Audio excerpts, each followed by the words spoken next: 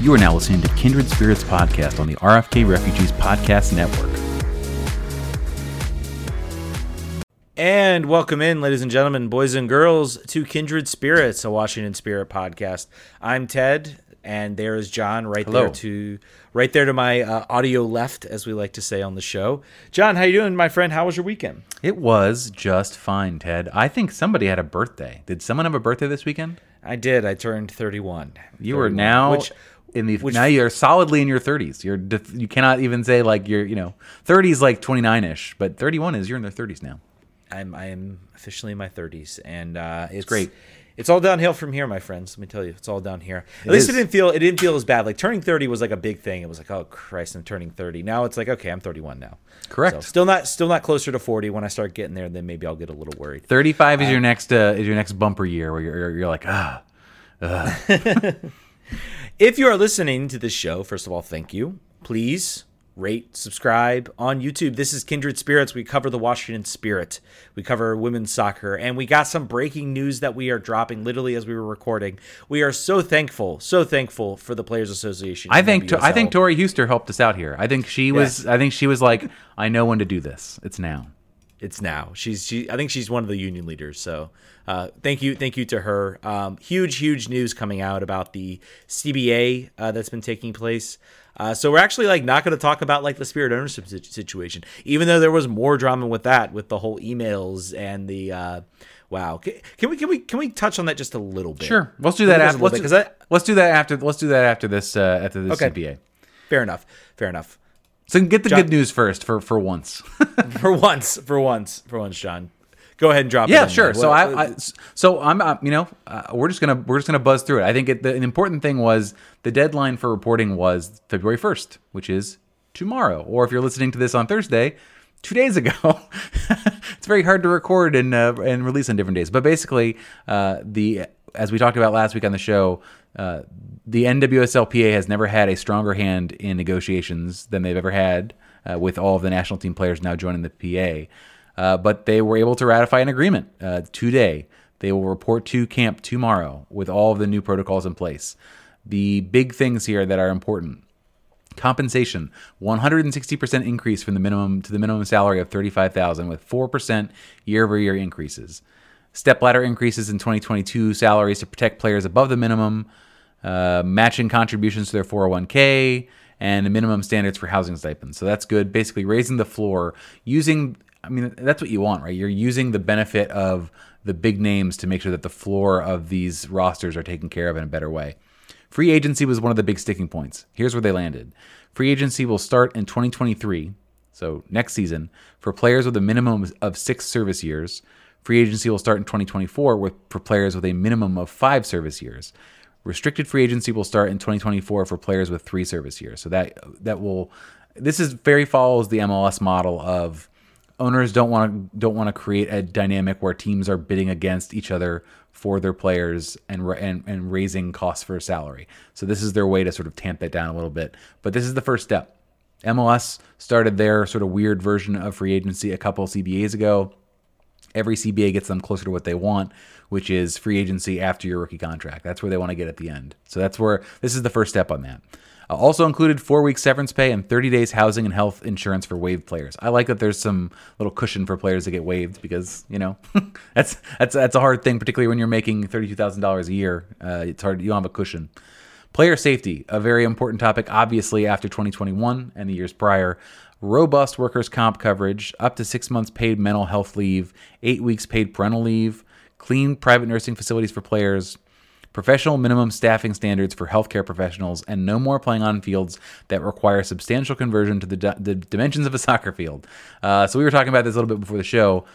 That was somewhat taken care of with Casey Current going to, what's the name of that park now? It's obviously no longer Live Strong. Is it Children's Mercy?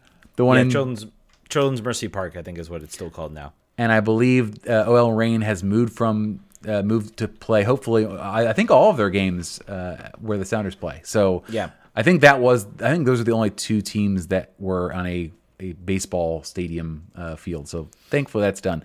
They'll publish the rest of this CBA over the coming weeks. This is obviously the big stuff, and it's out. I think you have to call this a win for the players, Ted. I think you do. I think the minimum salary is a huge boost. All the 401k, these are quality of life improvements. We've talked about players have talked about how they didn't want to do side hustles.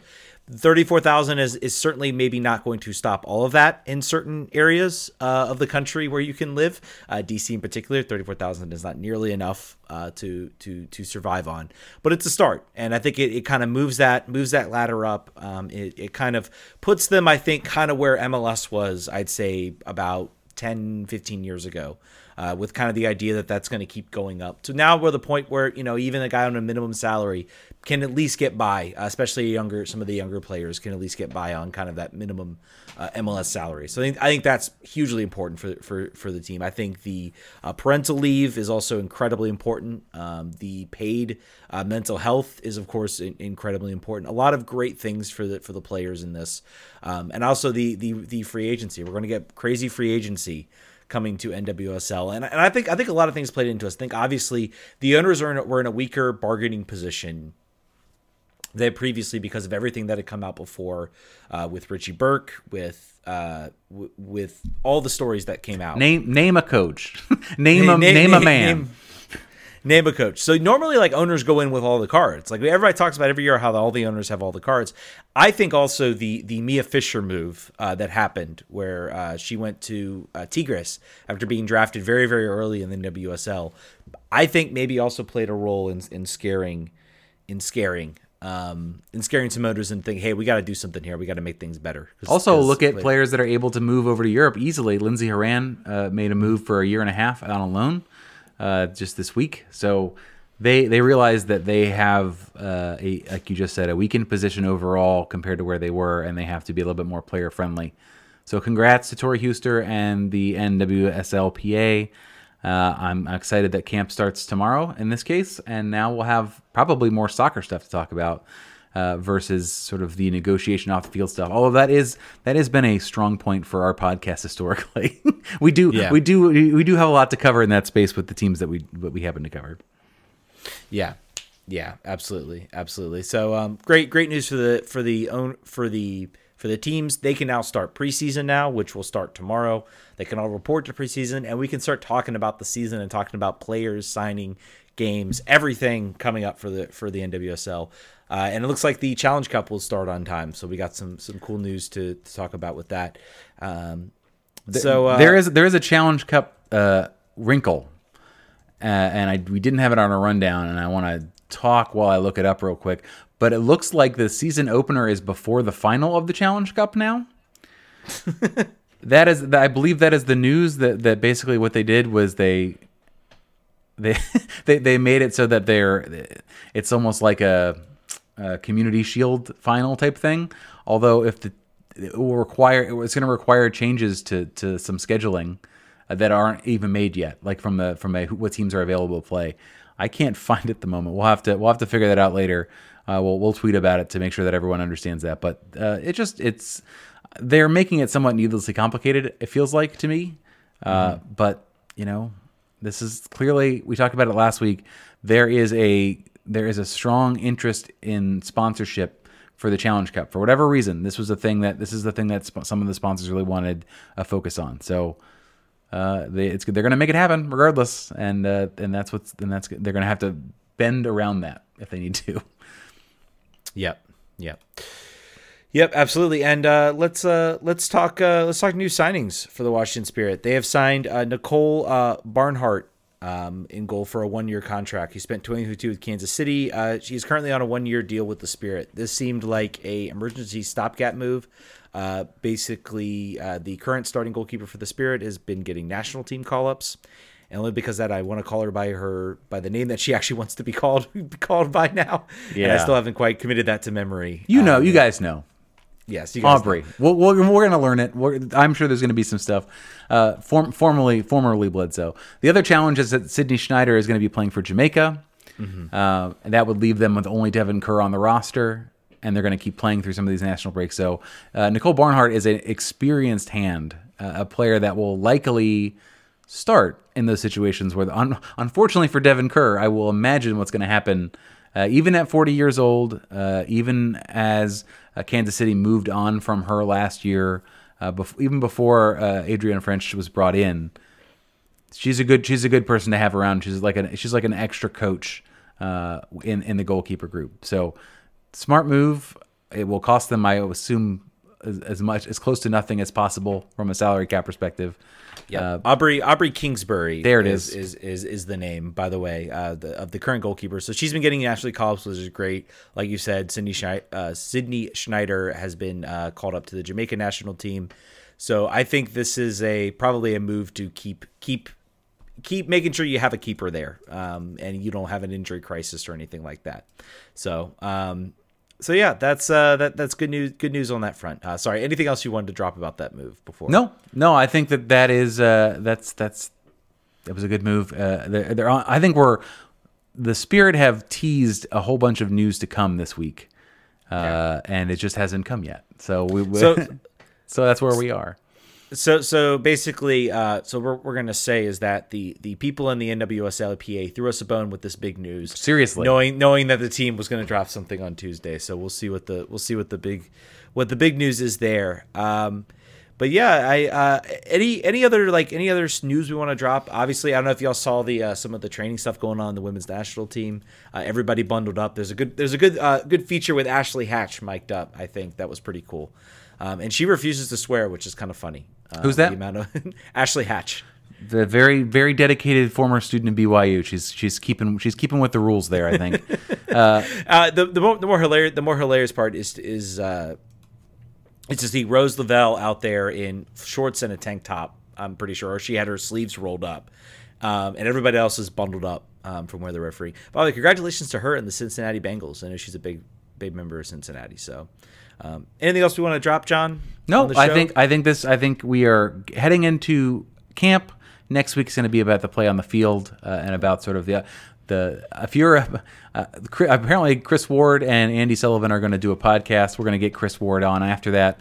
If you're a season ticket holder, you can apparently get access to that. But if you are a Kindred Spirits listener, hopefully you can get your hands on Chris Ward here in the coming weeks. We're going to be working on that so we can talk about what his plans are for 2022 and how he feels sort of now being handed the keys to the big shiny machine that I think is probably going to repeat as NWSL champions in 2022. Early doors, but that's where my mind's at. Yep, and we did not talk about the recent sort of news that drops of as I said on Twitter, the last throes of a desperate man. An email that apparently was sent out to all the owners that either Baldwin didn't care if it got leaked or wanted it to get leaked. I think he wanted it to be leaked. Yeah, I think so. Probably. I think this is clear. He drops a lot of things, bringing up several of Michelle King's donations, which to some of the groups and some of the people, I think it is a little disappointing in one regard, but I think you need to consider the mouth it's coming from and the source it's coming from and the reasons behind it. He is dropping this, I think, to try to gain any sort of ground either on the investors or whoever might be handing this over, basically trying to drag Michelle King down to his level at the very least of where he thinks, and I don't think it's going to work. I think people fortunately saw through it. There were some people that brought it up, and I think rightly so. Yeah, for the people, for the uninitiated, the elements are that she donated, I think, the individual maximum to Ron DeSantis, and has a affiliation with a university that has sort of retrograde views on sexuality. I think the challenge there is that you're not going to find a rich person with A, politics that you probably like, but B, definitely not political donations that everyone are going to like. If you're a rich person and you do business, you give money to the people that can help you do business. It's the unfortunate way of the world. And I think he was a bit naive to think that was really going to sway people enough to have them on back her bid. But, I think my rule that I always talk about in sports is don't expect a lot. You won't be disappointed.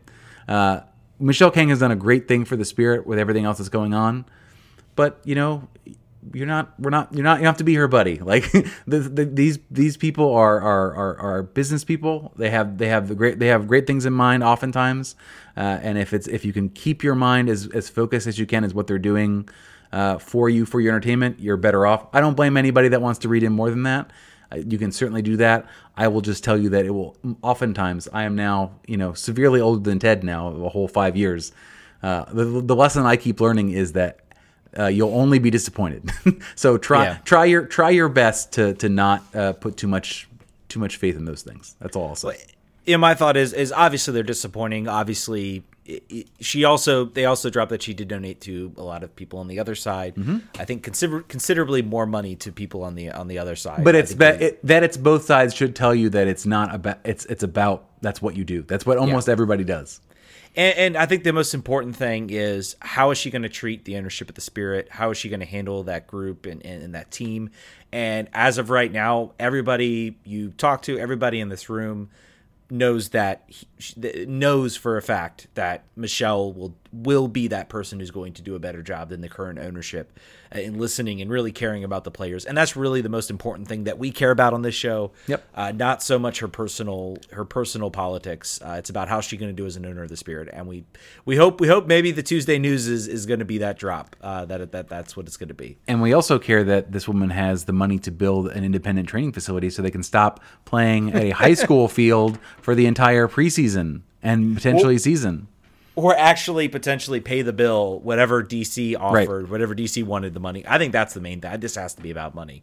I can't see any other reason behind it other than they agreed to this deal and Baldwin just kept pushing off, and DC's like, no, not until you pay us. We're right. The check isn't going to clear, Steve. So we're going to need some secured lines of credit before we give you the keys to the facility in Loudon. Yeah. So. All right, folks, that's going to do it, I think, for the second edition of the Kindred Spirits podcast. We thank you guys so much for listening. We still need to come up with a better, I don't know, eagle cry, something like that. Yeah, we won't even do it. It'll just be a squaw of an eagle as we go out. Yes. All right. Thank you guys so much for listening. Thank you guys so much for listening. We'll catch you guys next week. Remember, rate, subscribe on iTunes or Apple Podcasts, whatever they're calling it these days. I don't have an iPhone. I don't know. Google Podcasts, wherever, Spotify, wherever you want to rate, subscribe, download, tell your friends.